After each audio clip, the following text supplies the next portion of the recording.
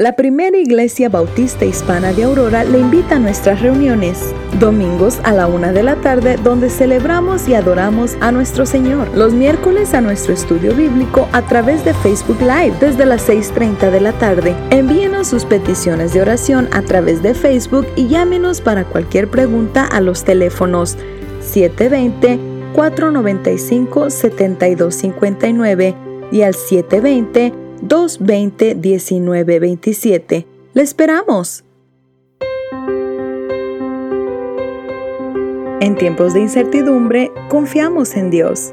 Le exhortamos con todo amor que sigamos las indicaciones de nuestros líderes, mantengamos nuestra distancia, usemos guantes y cubrebocas durante el tiempo de reunión e incluso cuando estemos fuera. En Proverbios 4, 6 al 7 encontramos: no des espalda a la sabiduría, pues ella te protegerá. Ámala y ella te guardará. Adquirir sabiduría es lo más sabio que puedes hacer. En todo lo demás que hagas, desarrolla buen juicio. Sigamos amando a nuestro prójimo, protegiéndole de contagios. Demos buen testimonio siguiendo las reglas. Sigamos sirviendo donde es necesario, pero sigamos firmes en el Señor.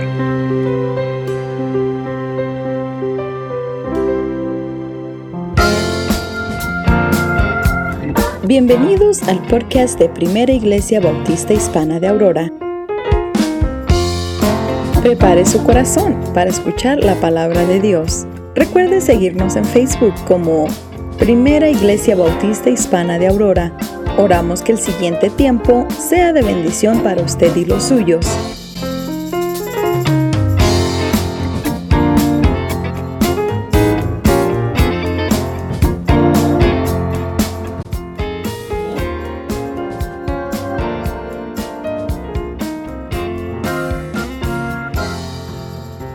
Espero que estén muy bien en este día, en esta tarde. Aquí en Denver, Colorado, tenemos un día lluvioso, pero un día bendecido, como siempre, gracias a Dios. Y como dice nuestro pastor, cuando alguien le pregunta cómo está, dígale que está bendecido. Y eso sí estamos, gracias a Dios, bendecidos. Y vamos a continuar con nuestro estudio en esta tarde del libro de Gálatas, el capítulo 5. Y estamos estudiando en esta tarde el fruto del Espíritu. La semana pasada estuvimos estudiando sobre las obras de la carne y esta semana vamos a entrar en lo que es el fruto del Espíritu. Y como le dije anteriormente, vamos a ver la diferencia entre lo que es las obras de la carne y el fruto del Espíritu, porque hay una diferencia bastante clara y cada uno de nosotros como hijos de Dios debemos de vivir en el fruto del Espíritu y tener ese fruto en nuestra vida y demostrar el fruto en nuestra vida. Entonces vamos a orar para comenzar el tiempo y vamos directamente al estudio en esta tarde. Oremos. Padre, gracias te damos en esta tarde. Gracias, oh Dios, por tu bendición, por tu cuidado en nuestras vidas. Gracias por este día hermoso, Señor. Aunque lluvioso, también tuvimos algo de sol y gracias, Padre, porque tu cuidado sobre nosotros es impecable y nunca falla, Señor. Y pedimos, Padre, en esta tarde que al entrar en su palabra nos guíe, me guíe, Señor, me pongo en tus manos. Pido que tu Santo Espíritu sea el que dirige y guíe este tiempo. De nuevo damos gracias, gloria y honra a ti porque eres nuestro Dios, Señor y Rey. En Cristo Jesús damos honra y gloria. Amén y amén. Bien, vamos a ir directamente a nuestro estudio y la lección que tenemos, la lectura, perdón, que tenemos en esta tarde se encuentra en el libro de Gálatas, el capítulo 5. En un momento lo vamos a leer, pero antes de ir a la lectura de la palabra, quiero compartir algunas cosas con ustedes. Hablando del fruto del Espíritu, lo opuesto a la indulgencia habitual o nuestra vida habitual como personas que no creen en Cristo Jesús, el deseo habitual es de seguir lo de la carne, lo que es el deseo de la carne, porque como aprendimos ya, es algo que tenemos nato y y realmente no es algo que se puede quitar, ¿verdad? Estamos atrapados, por decir. Y lo opuesto de una vida habitual caracterizada por el Espíritu Santo o el fruto del Espíritu es muy distinto. Es algo que lo tenemos por la libertad en Cristo, gracias a Dios, por la libertad que tenemos en Cristo. Y también es algo que nosotros debemos de demostrar. Hay que tener o demostrar ese fruto en nuestras vidas. El fruto del Espíritu es algo que cada uno de nosotros como cristianos tenemos. Y otra vez, es algo nato en el creyente. Y vamos a verlo, ¿ok? Vamos a verlo hoy. Y como siempre les digo, hermanos, tengan un lápiz, papel en que escribir. Y si tienen alguna pregunta, pueden ponerla aquí en Facebook Live o mandarla por Facebook después. Y con mucho gusto se la contesto, con todo gusto. Bueno, una persona incrédula, una persona que no cree en Cristo, le llamamos incrédulos, ¿verdad? O no creen, va a vivir una vida para agradar los deseos de la carne. Y esto lo vimos la semana pasada, ¿verdad? Y vimos también que estos deseos son unos deseos que nosotros como cristianos también los tenemos. Vimos esto en Romanos 7. Aunque ellos no se den cuenta y aunque ellos lo nieguen, esa es una realidad. Es una realidad de que ellos viven tras sus deseos carnales. Y esto es una realidad en la Biblia. Esto, como dije, lo vimos la semana pasada. Y quiero que continuemos adelante viendo que cuando una persona verdaderamente viene a tener fe en Cristo Jesús, nuestro Señor, esta persona va a querer y va a poder vivir una vida que honre a Dios y honra a Dios. Y eso es a través de el poder del Espíritu Santo que nosotros tenemos en nosotros. Ahora, eso es una realidad. Por lo tanto, el creyente verdadero va a vivir una vida que va a manifestar el fruto del Espíritu, así como lo había mencionado anteriormente. Y si el fruto del Espíritu no caracteriza la vida de una persona que profese ser creyente, escuchen esto muy bien. Si el fruto del Espíritu no caracteriza la vida de una persona que profesa ser creyente, esa persona tiene que empezar a examinar sus motivos y va a tener que determinar si verdaderamente ha dado su vida a Cristo o no le ha dado su vida a Cristo. Y eso es sumamente importante. A pesar que todos nosotros, seres humanos, pecamos, aún los creyentes maduros y inmaduros, todos pecamos. El andar en las obras de la carne es algo que es reemplazado, o sea, es sustituido por el reemplazo del andar en las obras del Espíritu. Y esto es algo que cada creyente verdadero pasa. O sea, todos nosotros pasamos esto en la vida. Mi hermano Jorge, Dios le bendiga. De modo que es muy útil saber, para nosotros es muy útil saber qué es este fruto del Espíritu, que debe de caracterizar cada creyente verdadero, ¿verdad? Si es que cada creyente debe de tener el fruto del Espíritu, entonces debemos de saber qué es, así como debemos de saber qué son las obras de la carne, como lo vimos la semana pasada. Es importante, igualmente importante, saber qué es el fruto del Espíritu, porque nosotros como hijos de Dios hemos de vivir en ellos. Es algo sumamente importante. Entonces, Pablo nos explica esto en estos versículos que vamos a leer en Gálatas capítulo 5, 22 a 24. Si tienen su Biblia, por favor, ábrela a Gálatas 5, 22 al 24. Pueden empezar a tomar notas también en estos versos, porque voy a compartir algunas cosas muy, muy importantes con respecto a lo que son las obras de la carne y lo que es el fruto del Espíritu. Quiero hacer esto antes de entrar en cada parte del fruto del Espíritu. ¿Okay? En Gálatas 5, 22 a 24 dice así: mas el fruto del Espíritu es amor, gozo, paz, paciencia, benignidad, bondad, fidelidad o fe, mansedumbre, dominio propio. Contra tales cosas no hay ley. Pues los que son de Cristo han crucificado la carne con sus pasiones y deseos. Quiero decirles en este momento que en este estudio lo vamos a dividir en dos partes. Vamos a, como hemos estado haciendo, dependiendo en el tiempo, vamos a tomar lo que es la definición del fruto del Espíritu, las obras de la carne, ver la distinción.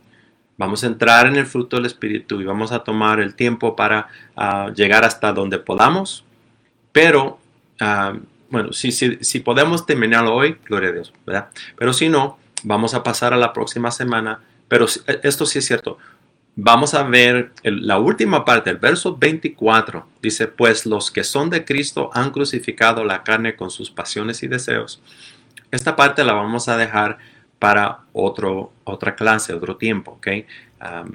Lo vamos a trazar, pero quiero que veamos lo que es el fruto del Espíritu en esta sesión y también si es que no lo terminamos en otra, pero el verso 24 lo vamos a empujar a otra parte. Quiero que sepan eso desde ahorita. Right? Bien, entonces el fruto del Espíritu es aquí comparado con las obras de la carne. En el verso 19,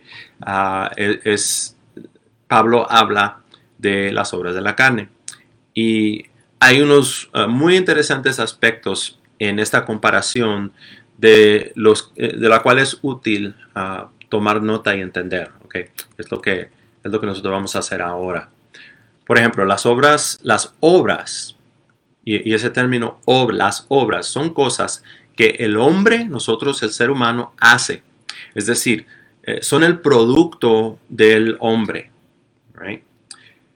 Por el otro lado, un fruto o el fruto no es producido por el hombre, sino que es el resultado de una obra de Dios, la cual el hombre toma parte. Nosotros como seres humanos tomamos parte. Bueno, como cristianos, como hijos de Dios, tomamos parte en el fruto que Dios pone en nosotros o nos da. Por ejemplo, es Dios, y me encanta esto porque cuando miramos la naturaleza y nos damos cuenta cómo Dios creó las cosas, Él usa la naturaleza de una manera tan hermosa para enseñarnos cómo Él ha hecho las cosas y cómo Él demuestra que Él es Dios.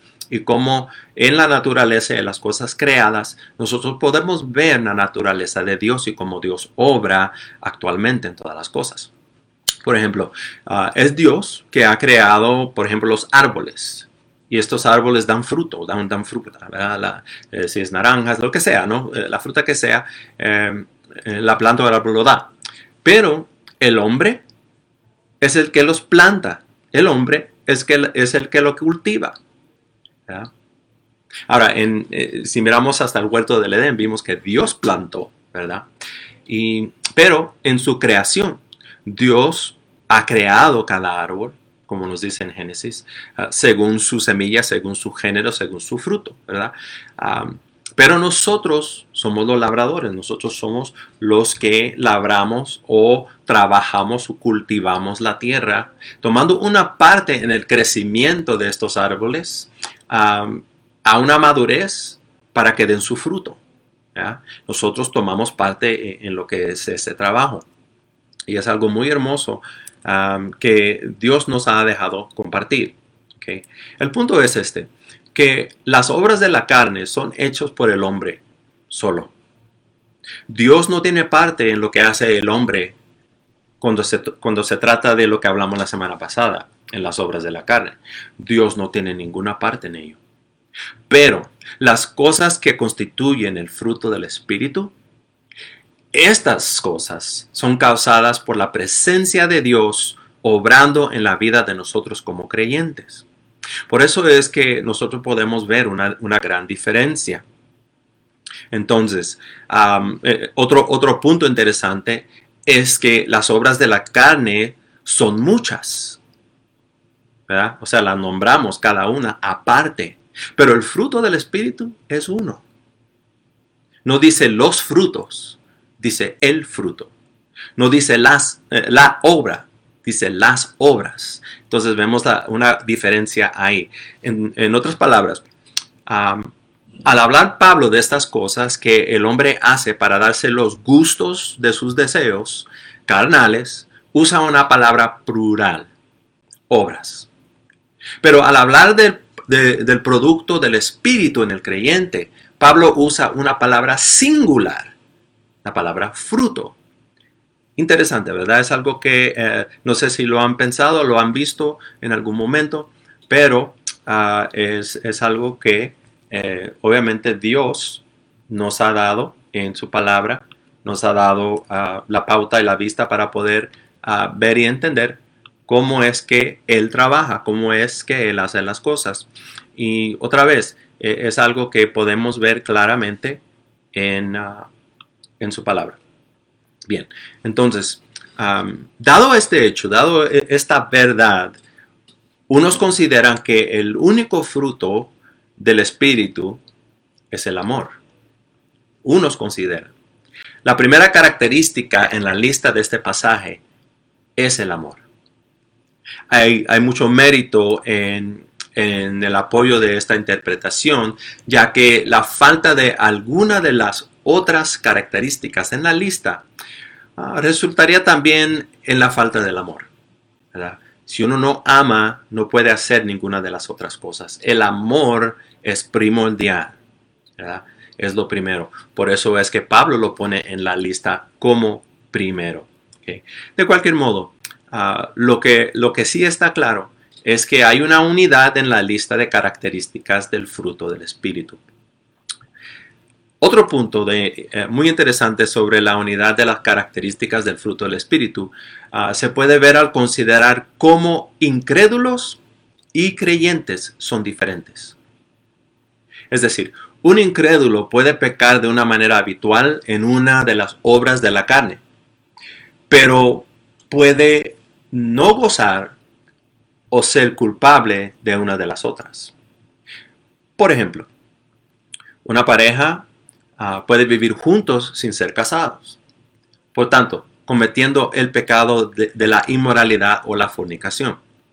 Pero al mismo tiempo, ambos pueden no tener deseo alguno de usar drogas o embriagarse con licor. O sea, de cometer los pecados de la hechicería o de la brujería o la borrachera, por ejemplo. Sin embargo, cuando nosotros miramos estas personas, siempre están perdidos y están separados de Dios. Otro ejemplo es una persona que es muy devota a una falsa religión, por ejemplo, al Islam. Esta persona puede no cometer los pecados de la inmoralidad, impureza, sensualidad o muchos otros, pero esta persona en la idolatría está perdida en su falsa religión. Un verdadero creyente, por el otro lado, siempre va a demostrar todas las cosas en la lista del fruto del Espíritu. Unas veces, unas cosas más que otras, pero todas las características en la lista son evidentes en un verdadero creyente. ¿Sí? Y esto es lo que demuestra la unidad de lo que es el fruto, ¿verdad? Porque el fruto dado es uno, aunque en el fruto se ven diferentes cosas, ¿no? Unos comentaristas ponen las características en la lista de Pablo como en tres grupos. El primero tiene que ver con cosas que se dirigen a Dios. Amor, gozo, paz. En el segundo grupo pone las características que tienen que ver con las relaciones entre personas. Paciencia, benignidad, bondad. En el tercer grupo pone las características que tienen que ver con cómo debe ser un cristiano en sí mismo. La fidelidad, la mansedumbre, el dominio propio. De cualquier modo, lo que sí está claro es que el amor sí toma la prioridad. Y vamos a ver algunos versos con respecto a lo que es el amor y lo que la Biblia nos enseña con respecto a esta parte, la primera parte de lo que es el fruto del Espíritu. Nosotros conocemos Primera de Corintios capítulo 13 y decimos que este capítulo es el capítulo del amor, ¿verdad? y decimos que este capítulo es lo que nos enseña, nos demuestra que es el amor. Bueno, vamos a 1 Corintios 13, verso 13, y vamos a ver este verso en particular. Dice, y ahora permanecen la fe, la esperanza y el amor. Estos tres. Pero el mayor de ellos es el amor. Entonces Pablo está dando un hincapié directo a que el amor es sobre todas las cosas. Es el mayor de lo que es el fruto, ¿verdad? Y aunque sí, habla de la fe, habla de la esperanza, habla del amor, habla de diferentes cosas que vamos a ver ahora. Pero el amor en sí es aquel que nosotros debemos de demostrar sobre todas las cosas. Si demostramos el amor, podemos demostrar todos los otros, el fruto, pues, lo que es parte del fruto del Espíritu Santo. Ahora, veamos lo que son características del fruto del Espíritu. Teniendo muy en mente, muy de frente, que cada una de estas características también son mandamientos que nosotros debemos de obedecer. Entonces, no solo es el fruto, pero también es algo que nosotros debemos de hacer en nuestra vida diaria, cotidiana, como mandamiento de Dios. Nosotros hablamos de los mandamientos, ¿verdad? Hablamos de que la Biblia es el mandato de Dios para nuestra vida, sí. Es un mandamiento de Dios para nosotros. Toda la ley, todo lo que dice la Biblia, y incluso el fruto del Espíritu es algo que se incluye ahí. Entonces vamos a hablar del amor. Vamos a empezar con lo que es el amor. Vamos a ver varios versos y como le dije, por favor, si tiene su lápiz y papel, pueden ir apuntando los versos y también las notas que vamos a hablar ahora. Y también, ya como saben, esto va a estar en Facebook Live, así que pueden regresar a este video después. O también lo vamos a tener en nuestro podcast. Y si necesitan información sobre eso, por favor déjenme saber. Y le podemos dar esa información sobre el podcast, cómo se puede encontrar y cómo pueden suscribirse a ello. Es gratis, no tienen que pagar nada. Y va a ser en su dispositivo móvil o donde quiera que usted escuche los podcasts. Y es algo que es audio, no es video, como esto lo que están viendo ahorita. Pero si quieren regresar a este video, perfecto. O si quieren escuchar el podcast, también. ¿Okay? Bien. La palabra amor. Esta palabra amor se traduce de la palabra ágape. Y han escuchado esta palabra mucho, ¿no? Ágape. Y esta es la palabra griega que describe el amor que más refleja una decisión personal. Ágape es más que simple amor emocional o sentimiento de cariño hacia otra persona o alguna cosa.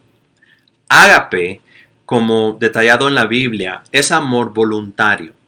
Es un amor que se demuestra en el servicio, en el sacrificio por el bien de los demás. ¿Sí? Y no solamente por el bien de nuestros seres queridos, sino que especialmente por el bien de personas extrañas o aún nuestros enemigos. Y este amor, ágape, es uno que se demuestra en las palabras de nuestro Señor Jesucristo. Por ejemplo, en Juan 3:16. Juan 3:16. Muchos lo conocemos y lo sabemos de memoria, ¿verdad? Porque de tal manera amó Dios al mundo, que ha dado a su Hijo unigénito, para que todo aquel que en él crea no se pierda, sino que tenga vida eterna. Esto demuestra el amor de Dios para todo el mundo, toda la humanidad. En el libro de Romanos, el capítulo 5 y el verso 8, el apóstol Pablo, en su carta a los Romanos, dice así: mas Dios muestra su amor para con todos, en que siendo aún pecadores, Cristo murió por nosotros. Estamos hablando del amor ágape, ¿sí? Y este amor es otra vez, este amor demostrado por Dios, por el ser humano. Mateo capítulo 5, Mateo 5, versos 46 al 47. Nuestro Señor Jesucristo hablando dice: oísteis que fue dicho, amarás a tu prójimo y aborrecerás a tu enemigo. Pero yo os digo, amad a vuestros enemigos. Otra vez, el amor ágape en acción. Bendecid a los que os maldicen, haced bien a los que os aborrecen y orad por los que os ultrajan y os persiguen. Voy a hacer un paréntesis rápido aquí. Esta palabra de nuestro Señor Jesucristo es difícil para una persona que no es creyente. Pero para un creyente, nunca debe de estar esa palabra en nosotros de no perdonar a un mal que se nos ha hecho. No importa quién es, no importa de dónde viene. Es difícil, pero es algo que es esperado y es un mandato de Dios, de nuestro Señor, a nosotros. Verso 45 dice, para que seáis hijos, y miren por qué es algo que de nosotros debemos hacer. Miren lo que dice, para que seáis hijos de vuestro Padre que está en los cielos, que hace salir su sol sobre los malos y buenos, y que hace llover sobre justos e injustos. Porque si amáis a los que os aman, ¿qué recompensa tendráis? ¿No hacen también lo mismo los publicanos? Y los publicanos aquí, Jesús se estaba refiriendo a aquellos no creyentes, aquellos que no eran judíos en ese tiempo. Dice, y si saludáis a vuestros hermanos solamente, ¿qué hacéis de más? ¿No hacen también así los gentiles? Y está hablando otra vez los gentiles, de las personas que no conocen a Cristo, no conocen de Dios. Entonces, el amor ágape es el amor que Cristo ha tenido por nosotros. Y que Él lo demostró al dar su vida en sacrificio por nuestros pecados. El amor ágape. Tengo más. Juan, capítulo 15, verso 13. Juan 15, 13 dice, nadie tiene mayor amor que este, que uno ponga su vida por sus amigos. Por aquellos que nosotros tenemos como amigos que queremos, amigos que tenemos, ¿verdad? Los cuales, bien, entendemos de ser personas quienes nosotros amamos, quienes tenemos como especial, ¿verdad? Pero ¿qué tal nuestro enemigo? ¿Verdad? ¿Qué tal nuestro enemigo? Primera de Juan 3:16. Dice así. En esto hemos conocido el amor, en que Él, hablando de Cristo, puso su vida por nosotros. Mira, también nosotros debemos poner nuestra vida por los hermanos. Entonces, cada uno de nosotros debe de poner su vida por su hermano. No debe de haber ningún lugar o ningún sentir en nuestro corazón de decir, yo nunca daré mi vida por un hermano. Porque estamos hablando en contra de la palabra de Dios, directamente, y sería un pecado. El amor ágape es el amor que nos da evidencia a nosotros mismos, que hemos verdaderamente sido salvos. Ya que solamente un verdadero cristiano va a tener este tipo de amor por sus hermanos en la fe. Y esta es una pregunta que yo le tengo a usted ahora. ¿Daría su vida por su hermano en la fe? ¿Daría usted su vida? ¿Pondría su vida por su hermano? Piénselo. Piénselo. Uno dice, no, pues yo no sé si lo contesto, yo no sé si en el momento. Eso no tiene nada que ver. Nada que ver. Porque el amor ágape, el amor que Dios pone en nuestro corazón por nuestro hermano, de el fruto del Espíritu, es algo que todos tenemos.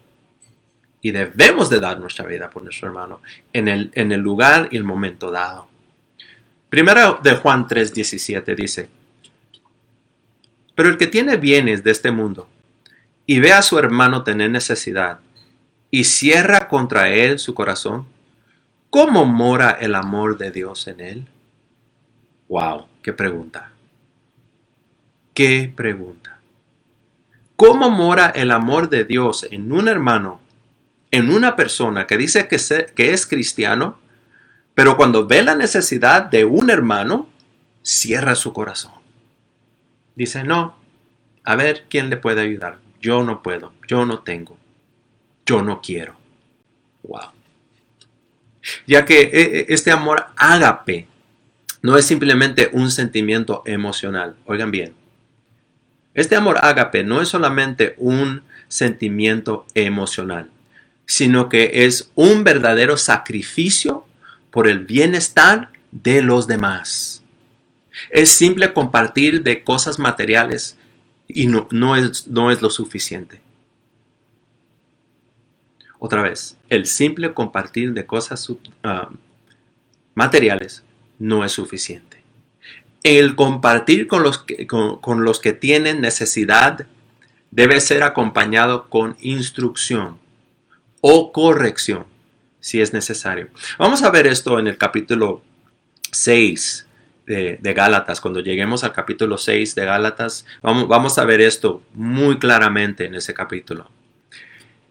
Es decir, si la razón por la cual alguien se encuentra en necesidad es por malas decisiones que ha tomado, y en veces más es tan amoroso el ayudarles a corregir sus decisiones o tomar mejores decisiones en el fruto que el simple abastecer de cosas materiales. En otras palabras, ¿qué estoy diciendo? Cuando vemos a una persona que ha hecho mal, ¿cuál es nuestro deber? ¿Cuál es nuestro deber? ¿Ayudarle en su situación? ¿O corregirles o enseñarles cómo salir de estos problemas? Yo siento que sería el segundo, ¿no? Ayudar, enseñar, si es que nosotros tenemos la capacidad de hacerlo, es hacerlo. O buscar una manera de poder ayudar a la persona, ¿sí? No dejar que esa persona se ahogue en sus problemas, porque eso puede causar otros estragos más profundos en la vida de esa persona. Incluso la duda de que es amado por una persona que es cristiana. ¿Okay? Entonces, nosotros vamos a ver más sobre este cuidado cuando vamos a estudiar cómo corregir a un hermano. Y vamos a ver más sobre esto más adelante. De modo que todo creyente es mandado a que tenga este amor ágape por otros. ¿Sí? Es un mandamiento de Dios. Hay que tener este amor ágape por los demás. Es decir, somos ordenados a que voluntariamente decidamos en nuestro corazón sacrificar algo que nosotros valuamos por el bienestar espiritual y material de los demás, de nuestros hermanos. O sea, no ser egoísta. Porque si vemos en el capítulo 1 de Corintios 13, damos cuenta que el amor no es egoísta, ¿verdad? Sino es algo que damos, ¿verdad? Y Dios, nuestro Padre, y Cristo, nuestro Señor Jesús, nos han dado excelentes ejemplos de este amor distinguido por el sacrificio voluntario. Dios dio voluntariamente. Jesús dio voluntariamente. Nadie los impulsó o los movió a dar como ellos dieron. Entonces es algo que ellos esperan de nosotros. Dios Padre, Dios Espíritu, Dios Hijo espera en nosotros. Y Dios Espíritu está en nosotros para ayudarnos a cumplir esta obra. ¿Sí? Como cristianos siempre debemos de comportarnos con este amor ágape, o sea, con una actitud de sacrificio voluntario, por el bienestar de todos, aun nuestros enemigos. Eso no es fácil, pero es algo que Dios quiere de nosotros y tenemos toda la capacidad de poder hacerlo, hermanos. Efesios 5:2 dice así: y andad en amor, como también Cristo nos amó, y se entregó a sí mismo por nosotros, ofrenda y sacrificio a Dios en olor fragante. Recuerdan que cuando Cristo dio su vida, Cristo dio su vida por nosotros, Él la dio sacrificialmente. Él no la dio esperando nada de nadie, pero Él la dio sabiendo que Él lo estaba haciendo por amor por el mundo o al mundo. Y Él nos manda a nosotros en el libro de Efesios a través de Pablo que nosotros también lo hagamos. Efesios capítulo 5, verso 2. Romanos 13:8. Dice, no debáis a nadie nada, sino el amaros unos a otros, porque el que ama al prójimo ha cumplido la ley. Wow. El que ama al prójimo ha cumplido la ley. Wow. Qué hermoso. Qué tremenda palabra Dios nos está dando aquí. Él está hablando de que la ley es cumplida, la ley de Cristo. Y aún la ley primordial, ¿no? Que es amar a nuestro prójimo. Cumplimos esa ley. Mateo 5:44. Mateo 5:44 dice, pero yo os digo, amad a vuestros enemigos, bendecid a los que os maldicen, haced bien a los que os aborrecen, y orad por los que ultrajan y os persiguen. Es muy útil acordarnos que este tipo de amor que un esposo es ordenado a tener por su esposa, es este amor que voluntariamente se sacrifica a sí mismo por el bienestar de ella. Bueno, no estamos diciendo que ella nos maldice o hace mal o quiere ultrajar o perseguirnos, no. Estamos hablando del amor ágape. Entonces, lo que estoy haciendo es estoy enseñando que el amor de un esposo hacia su esposa es sacrificial. Pedro nos enseña que debemos de vivir con nuestras esposas, hombres, ¿cómo? Sabiamente. Pablo nos enseña que debemos de amar a nuestras esposas. Y este amor del cual está hablando no es el amor eros, ni filos, no, es agape, el amor agape, el amor que es sacrificial, que viene de nuestro corazón. Espero que estén escuchando, hermanos, varones. Efesios 5:25 dice, maridos, amad a vuestras mujeres, así como Cristo amó la iglesia y se entregó a sí mismo por ella. La pregunta que le hago a ustedes, varones, ¿está dispuesto a dar su vida por su esposa? ¿En el momento dado? ¿La daría? Ahí se lo dejo. Bueno, 1 Corintios 13:4-8 nos ayuda a ver cómo nosotros podemos demostrar ese amor. Dice así, el amor es sufrido, es benigno, el amor no tiene envidia, el amor no es jactancioso, no se envanece, no hace nada indebido, no busca lo suyo, no se irrita, no guarda rencor, no se goza de la injusticia, mas se goza de la verdad. Todo lo sufre, todo lo cree, todo lo espera, todo lo soporta. El amor nunca deja de ser. Pero las profecías se acabarán y cesarán las lenguas y la ciencia acabará. Ese es el amor agape. No sé si hay alguna pregunta. Ya saben, hermanos, si tienen alguna pregunta pueden hacerla. Siéntase libre en hacer la pregunta y la contestamos. Si lo puedo hacer en este momento, lo haré. Si no, lo puedo hacer más adelante. Si no, voy a continuar. El gozo. El gozo. La palabra gozo traduce la palabra chara o cara, que significa sentimientos de actitud con gozo, alegre o alegría o deleite en el corazón. Es un sentimiento basado en realidades espirituales. Entonces el gozo no viene de algo carnal, sino que el gozo viene de algo espiritual que sucede en nuestras vidas. Es el gozo que llena a todo verdadero creyente, el saber que con satisfacción que todo está bien entre él y Dios. Anteriormente éramos enemigos, o estábamos en enemistad con Dios, como dice el libro de Efesios. Pero ya no, ya hemos pasado de muerte a vida y ahora nosotros estamos en el lado agradable de Dios, por decir.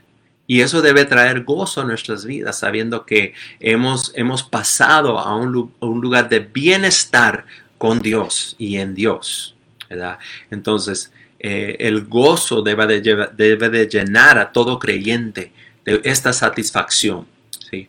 Este no es un gozo que se basa en nuestro bienestar material o las cosas que tenemos, no. Y no es un gozo que se basa en las circunstancias de la vida en las que nosotros nos encontramos. No, no. Es más, este gozo no solamente no viene de las circunstancias favorables que encontramos en nuestras vidas, sino que es aún más enfático cuando nos encontramos en circunstancias difíciles y dolorosas. Es impresionante ver la vida de un creyente y cómo esa persona demuestra el gozo del Espíritu o el fruto que es el gozo en su vida, aun cuando las cosas no le van bien. ¿Sí? El mundo no puede hacer eso. El hombre carnal no puede hacer eso. Aún el cristiano carnal no puede hacer eso, aunque tiene toda la facultad de demostrar este gozo. ¿Sí? Es este gozo que es lo que nos permite deleitarnos en el pensar que a pesar de las malas cosas, a pesar de las malas circunstancias que nosotros pasamos y estamos pasando alrededor, aún ahora mismo en este tiempo, uno está bien, uno está en calma.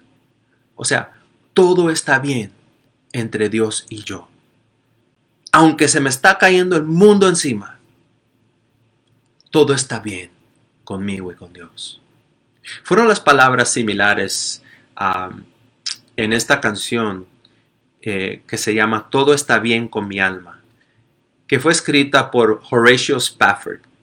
Este es el autor de este himno que se llama Está bien con mi alma. Es un inglés que él lo escribió en inglés. Y las palabras de este himno son las palabras, otra vez, todo está bien con mi alma. Toman mayor significado y nos dan a comprender de mejor manera lo que es el gozo, que constituye la vida del fruto del Espíritu. Cuando nos damos cuenta de las circunstancias de la vida de Horatio Spafford, al describir este himno, en lo que sucedió. Quiero tomar un momento, quiero tomar un tiempo para describirle a usted lo que pasó en la vida de este varón. En inglés, este canto es It is well with my soul. It is well with my soul. Y él escribió este canto y le voy a describir lo que sucedió.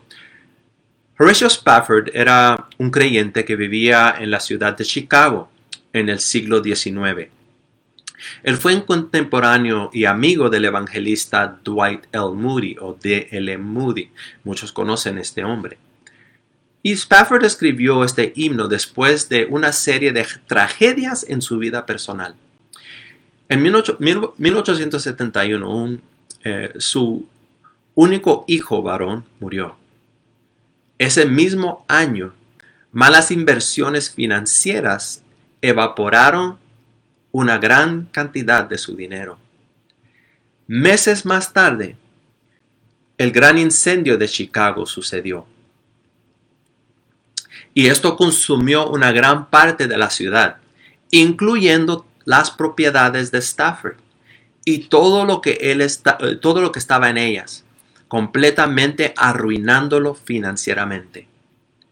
En 1873, Spafford era un abogado y él decidió tomar vacaciones y viajar a Europa para visitar amigos con su familia y su esposa, Ana, y sus 4 hijas. Annie tenía 11 años, Margaret Lee de 9 años, Bessie de 5 años y Taneta de 2 años. En los días antes de la edad de la aviación, el único medio de transporte transatlántico eran barcos. Esto era antes de que estaban los aviones, obviamente.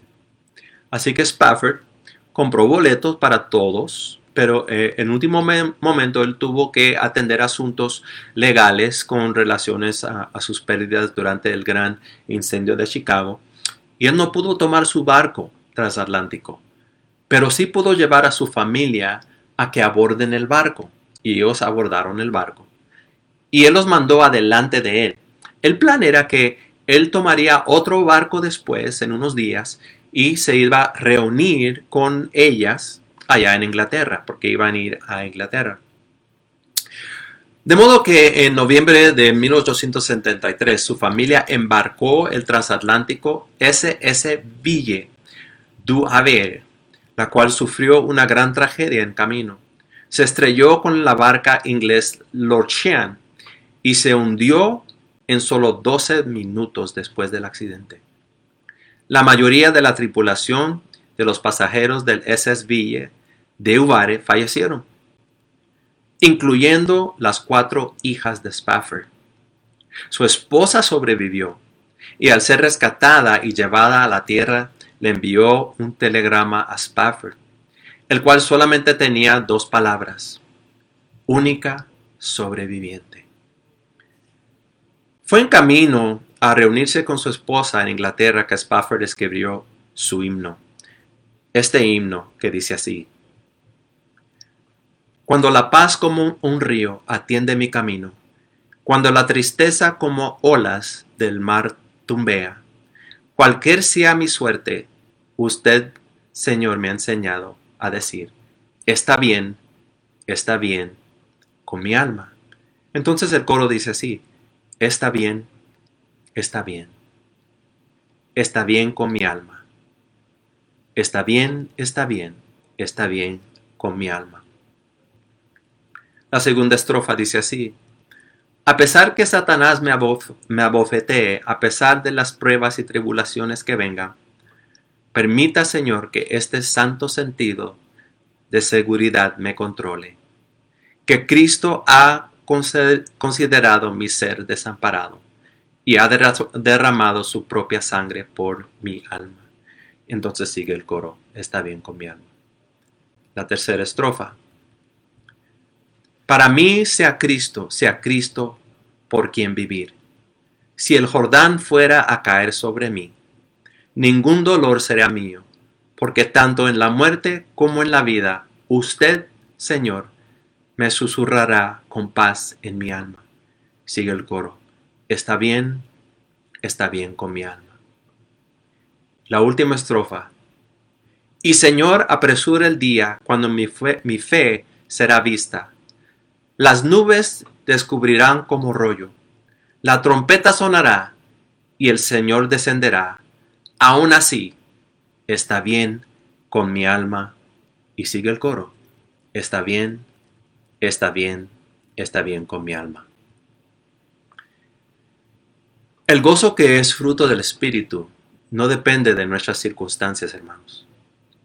No depende de las circunstancias materiales, sino que en la naturaleza de nuestro Dios. El gozo en el cristiano es una manifestación del fruto del Espíritu de Dios en él, en nosotros. Es por eso que Pedro nos dice en Primera de Pedro 1:8, dice así: a quien sin haberle visto le amáis, y a quien ahora no veis, pero creéis en él.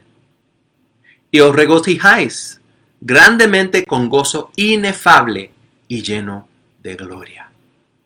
A pesar que el gozo es un regalo de Dios para los que le pertenecen a Cristo, también es un mandamiento para ellos. En Filipenses 4:4 dice así: regocijaos en el Señor siempre. Otra vez digo, regocijaos. Es importante, hermanos, darnos cuenta que dado que el gozo es un regalo de Dios, el mandamiento que Dios da al creyente de regocijarse no es un mandamiento a fabricar o fingir la felicidad. El mandamiento es para que todo creyente con gratitud siempre se deleite en la gran bendición que ya tenemos la salvación, el perdón de nuestros pecados y la promesa de la vida eterna con Dios. Recuerden que al final del tiempo, el que va a estar delante de Dios no es su familia, no son sus cosas, es usted y yo, solos delante de nuestro Señor. Romanos 14:17 dice, porque el reino de Dios no es comida ni bebida, sino justicia, paz y gozo en el Espíritu Santo. Ese es el gozo. Sigamos con la paz. Paz. La palabra paz traduce la palabra Irene, que es usada en la Biblia para describir la armonía entre hombres y entre naciones. Es usada para denotar amistad y libertad o falta de ataque. Es usada para describir el orden del Estado y el orden en la Iglesia. Describe la armonía entre Dios y el hombre, que es realizada por medio del Evangelio, y da a entender un sentido de descanso y de estar satisfecho o contento en ese descanso. La paz se refiere a la tranquilidad mental que una persona solamente puede obtener al ser salva por Cristo. Al igual que el gozo, la paz no depende de las circunstancias. Todo verdadero creyente puede tener confianza que Dios cumplirá con su promesa de que todas las cosas cooperan para bien o trabajan para bien. Y esta confianza le da tanto gozo y nos da paz también. Romanos 8:28 es un verso que todos conocemos, ¿verdad? Y sabemos que los que aman a Dios, todas las cosas le ayudan a bien. Esto es, a los que conforme a su propósito son llamados. Dios es el que le da la paz al creyente. Y esto es ordenado y debemos de practicarlo. Es una ordenanza por Dios y de Dios. Y es algo que nosotros como creyentes, como hijos de Dios, debemos de practicar en nuestra vida. El tener la paz de Dios o la paz de Cristo o el fruto de la paz, que es el fruto del Espíritu, ¿verdad? Juan 14:27 dice a nuestro Señor, la paz os dejo, mi paz os doy. Yo no os la doy como el mundo la da. No se turbe vuestro corazón, ni tenga miedo, ¿verdad? Otra vez, nuestro Señor Jesucristo hablando. Pablo en el libro de Filipenses 4:6-7 y luego el verso 9 dice así, por nada estéis afanosos, sino sean conocidas vuestras peticiones delante de Dios en toda oración y ruego, con acción de gracias. Y la paz de Dios, que sobrepasa todo entendimiento, guardará vuestros corazones y vuestros pensamientos en Cristo Jesús. Verso 9 dice, lo que aprendisteis y recibisteis y oísteis y visteis en mí, esto haced, y el Dios de paz estará con vosotros. Pablo aquí nos da otra vez la pauta de cómo nosotros podemos demostrar esta paz de Dios en nosotros. El tener paz no es una opción para el creyente, sino que es una respuesta normal. No es algo que el mundo ve y dice, wow, qué tremendo esta persona. No, ellos no ven con una paz que solo Dios da y dicen, esta persona no está bien, esta persona está loca. ¿Por qué? Porque ellos no pueden experimentar la paz que nosotros podemos experimentar en nuestra vida, porque es una paz que viene del fruto o el fruto del Espíritu que nosotros tenemos en nosotros. Si un creyente no está disfrutando la paz de Dios por cualquier razón, las dificultades de la vida, las malas circunstancias, otra vez en las que se encuentre, etc., créeme, hermanos, que está pecando. Porque Dios nos ha llamado a paz y tener paz en nuestra alma, en nuestro ser. Y es probable que la falta de paz que se debe de una falta de comunión con Dios, una falta de sumisión a la voluntad de Dios. Entonces la paz es algo que Dios pone en nuestros corazones y lo demanda de nosotros como hijos de Él. Sigamos. Vemos la paciencia. La paciencia, la palabra paciencia traduce la palabra griega macrotumia, que da a entender tolerancia y paciente sufrimiento. Es decir, el que practica paciencia le soporta pacientemente las ofensas, los insultos, todo tipo de daño a otros. El que practica la paciencia voluntariamente acepta situaciones irritantes o dolorosas. La paciencia es una característica de Dios. Él es lento para la ira. Entonces, Él nos demuestra eso, nos enseña esto en su palabra. Y así como Dios es lento, nosotros también debemos de ser lento para la ira, ser pacientes. Salmos 86:15. Salmos 86:15 dice así: Mas tú, Señor, Dios misericordioso y clemente, lento para la ira y grande en misericordia y verdad. Y es su ejemplo, el ejemplo que Dios nos da, que ordena a los creyentes que practiquemos esta misma paciencia. Colosenses capítulo 3, versos 12 al 13. Dice: Vestíos pues como escogidos de Dios, santos y amados, de entrañable misericordia, de benignidad, de humildad, de mansedumbre, de paciencia, soportándonos unos a otros y perdonándonos unos a otros si alguno tuviere queja contra otro. De la manera que Cristo os perdonó, así también hacedlo vosotros. Muchas veces, mis hermanos, he mencionado esto, que nadie perdona más que nuestro Señor Jesucristo. Nadie perdona más que Dios. Nuestro Señor perdona y Él ha perdonado todos sus pecados. Especialmente si usted le ha pedido perdón. Pero aun si no, Él es un Dios de perdón. Él es un Dios que perdona. Él es un Dios que soporta. Él es un Dios de paciencia. Y Él nos ha enseñado a nosotros a hacer lo mismo. Efesios capítulo 4, verso 2 dice: Con toda humildad y mansedumbre, soportándoos con paciencia los unos a los otros en amor. Y otra vez algún paréntesis rápidamente, hermanos, para decirles, estos versos que yo les comparto, yo los saco de su contexto para darle parte de lo que es un contexto bíblico, ¿no? Y de lo que estoy hablando. Pero les animo a que lean en su contexto los versos, lean los capítulos, para que vean que lo que se les está enseñando es algo bíblico, es algo que Dios quiere de nosotros y nos enseña. Amén. Vamos a seguir antes de terminar en este día, porque ya vamos sobre la hora.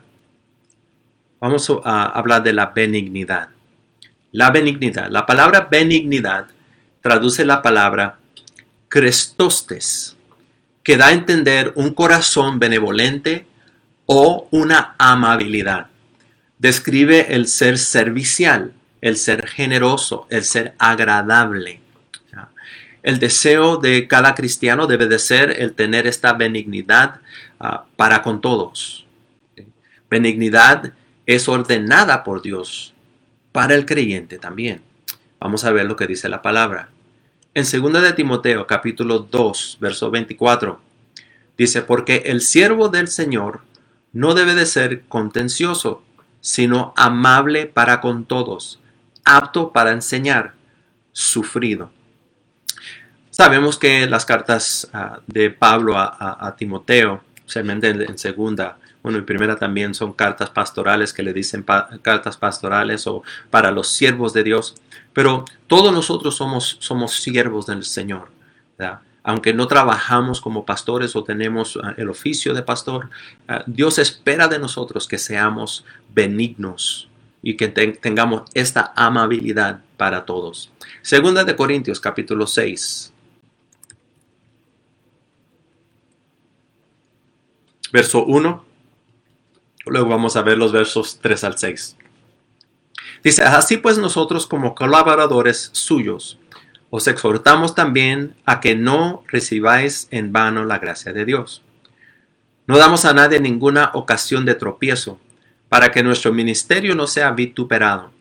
Antes bien, nos recomendamos en todo como ministros de Dios, en mucha paciencia, en tribulaciones, en necesidades, en angustias, en azotes, en cárceles, en tumultos, en trabajos, en desvelos, en ayunos, en pureza, en ciencia, en longanimidad, en bondad, en el Espíritu Santo, en amor sincero. Wow. Pablo aquí nos da una listota de cómo nosotros debemos de comportarnos como hijos de Dios, ¿ya? Hacia los demás, en diferentes circunstancias y situaciones, ¿ya? Hablando de la benignidad. Pablo nos dio el ejemplo de la benignidad que nosotros debemos de tener con nosotros siempre. Voy a darle otro verso. Primera de Tesalonicenses, capítulo 2, versos 5 al 7. Dice, porque nunca usamos de palabras lisonjeras, como sabéis, ni encubrimos avaricia, Dios es testigo, ni buscamos gloria de los hombres, ni de vosotros ni de otros, aunque podíamos seros cargo como apóstoles de Cristo. Antes bien, fuimos tiernos entre vosotros, como la nodriza que cuida con ternura a sus propios hijos. Pablo siempre demostró la benignidad hacia los hermanos, hacia la iglesia, hacia aquellos que trabajaron con él. Y así él espera, Dios espera de nosotros igualmente que hagamos lo mismo, hermanos. Que nosotros vivamos nuestra vida de tal manera.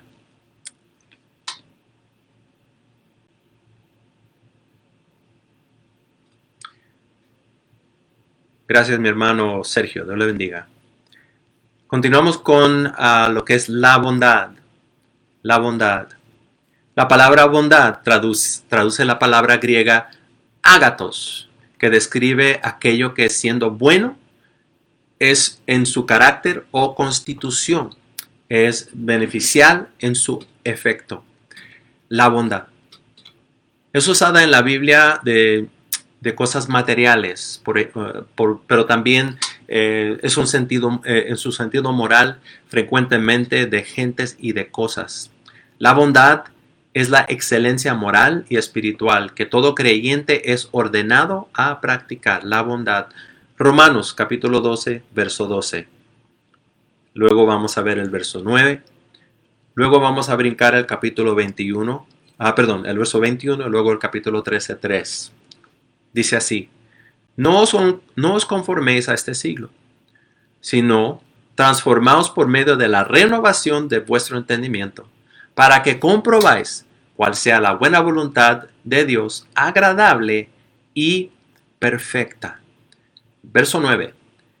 El amor sea sin fingimiento, aborreced lo malo y seguid lo bueno. Verso 21. No seáis vencidos de lo malo, sino venced con el bien el mal. Luego el capítulo 13, verso 3 dice, porque los magistrados no están para infundir temor al que hace el bien, sino al malo. ¿Quieres pues no temer la autoridad? Haz lo bueno y tendrás alabanza de ella. Gálatas capítulo 6, verso 10. Así que, según tengamos oportunidad, hagamos bien a todos y mayormente a los de la familia de la fe. Primera de Pedro 3:11. Apártase del mal y haga el bien. Busque la paz y síguela. Efesios capítulo 4, verso 28 y luego capítulo 6, versos 7 al 8 dice, el que hurtaba, no hurte más, sino trabaje, haciendo con sus manos lo que es bueno, para que tenga que compartir con el que padece necesidad. Capítulo 6, verso 7. Sirviendo de buena voluntad como el Señor al Señor, perdón, y no a los hombres, verso 8, sabiendo que el bien que cada uno hiciere, éste recibirá del Señor, sea siervo o sea libre. Tercera de Juan. Acompáñenos Capítulo cada 1, verso miércoles 11. a partir de las 6:30 de la tarde Amado, a través de nuestra no imites página lo de malo, Facebook, sino lo bueno. Primera Iglesia El que hace Bautista lo bueno Hispana de es de Aurora, Dios, a pero nuestro el que tiempo hace de lo malo oración y estudio no ha bíblico visto sobre el libro de a Gálatas, Dios. verso por verso, Hermanos, con el voy a pastor Abraham detenernos Fontanés. Le esperamos. En este tiempo hemos terminado con lo que es la bondad. Y como nos enseñan los versos, hermanos, Dios nos enseña ser buenos o ser bondadosos hacia todo el mundo. No nada más a los hermanos, pero también al mundo. No nada más a aquellos que nos hacen bien, pero también a aquellos que nos hacen mal y nos vituperan.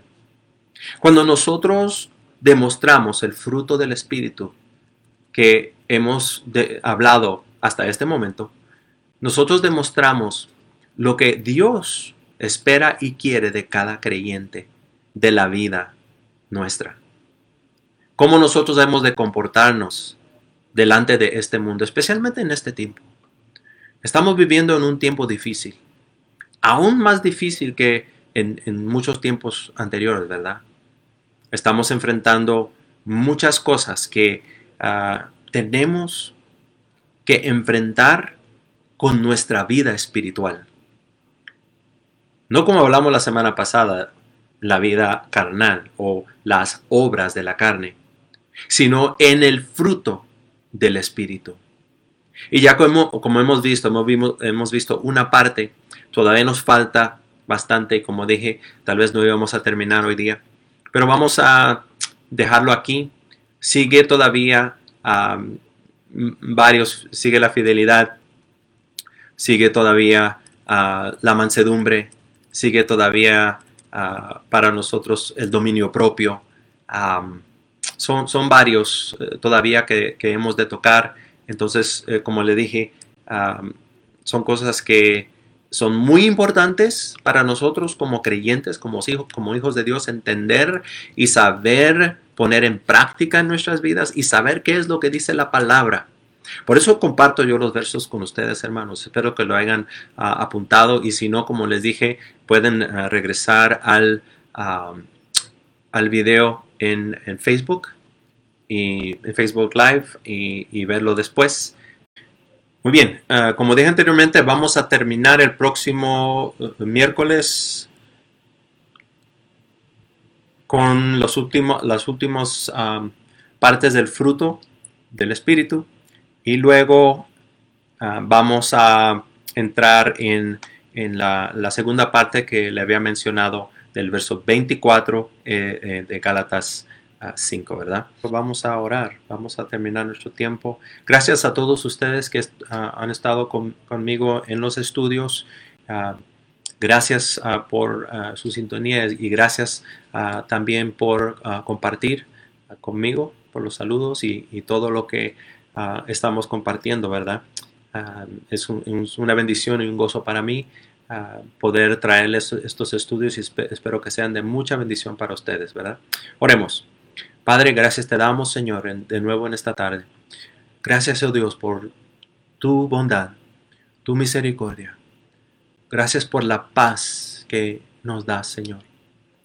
Gracias porque aun cuando las cosas no nos van bien, aun cuando las cosas son bien difíciles en nuestra vida, podemos confiar y podemos saber que en nosotros, en nuestra vida, existe el fruto que nos has dado, que nos has regalado, Padre, para poder atravesar las dificultades de la vida. Podemos atravesar todas las cosas que nos enfrenta en este mundo, el enemigo, los enemigos, aún nuestra propia carne. Podemos nosotros vivir en este mundo sabiendo que tenemos en nosotros toda la capacidad para soportar todas las cosas que nos enfrentan, todas las dificultades que enfrentamos, todo lo bueno, todo lo malo, todas aquellas cosas, Padre, que son agradables y aún no agradables. Como hijos suyos, como creyentes, nosotros podemos seguir adelante en victoria, en el gozo y la paz, en el fruto del Espíritu que nos has dado. Gracias, Padre. Pido por mis hermanos, pido, Padre, por nuestro hermano Jorge, por su familia. Pedimos por la hermana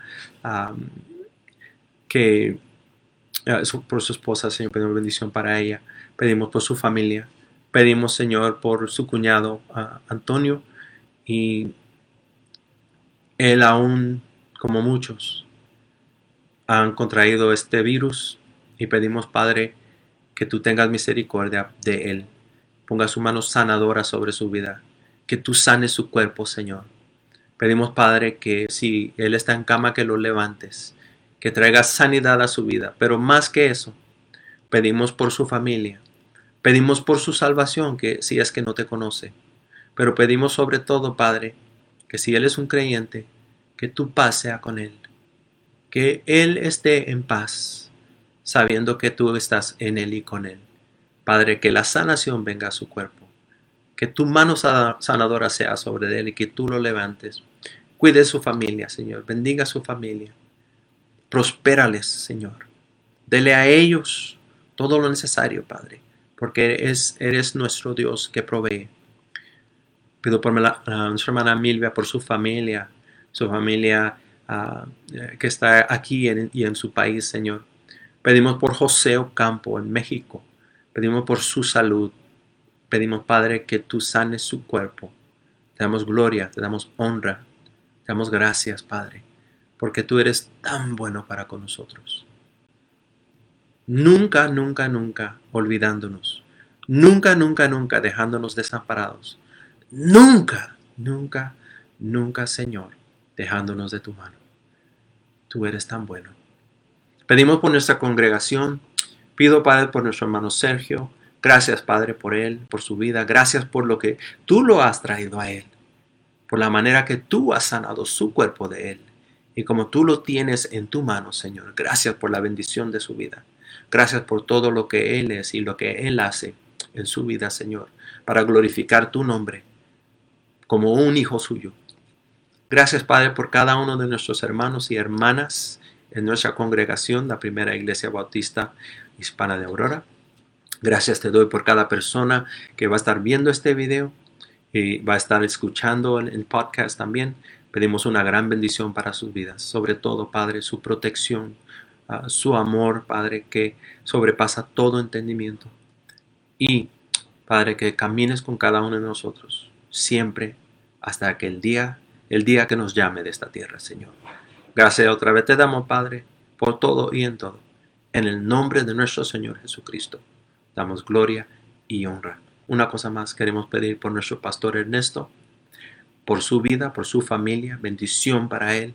Padre, dale a él todo lo que es necesario en su vida, sanación para su cuerpo, fortaleza en su trabajo, bendición en su familia, Señor, y también salud para cada uno de ellos. Yo pido por cada pastor, Señor, que yo conozco personalmente. Y pido bendiciones para cada uno de ellos, Señor. Cuida y guarda de sus vidas y de sus familias. Lo pido y te doy gloria, honra y gracias por todo lo que haces y harás en Cristo nuestro Señor. Amén y amén. De nuevo, gracias. Muchas gracias por estar con nosotros. Vamos a cerrar este tiempo ahora. Esperamos su sintonía el domingo. Si es que no vas a estar en el edificio con nosotros, estaremos en Facebook Live a la 1 de la tarde en punto. Y el primero Dios, ¿verdad? Y el próximo miércoles vamos a seguir con nuestro estudio, si es que Cristo no ha regresado por nosotros y podemos estar juntos de nuevo. Dios me lo bendiga, Dios me los guarde. Les amo en Cristo Jesús. Buenas noches. Gracias por habernos acompañado durante este tiempo. Oramos haya sido de bendición para su vida. Si desea enviarnos una petición de oración o si tiene alguna pregunta sobre nuestro ministerio, contáctenos a los teléfonos 720-495-7259 y al 720-220-1927 o a través de Facebook como Primera Iglesia Bautista Hispana de Aurora. Mientras tanto, le esperamos en nuestro próximo podcast. Que el Señor le bendiga.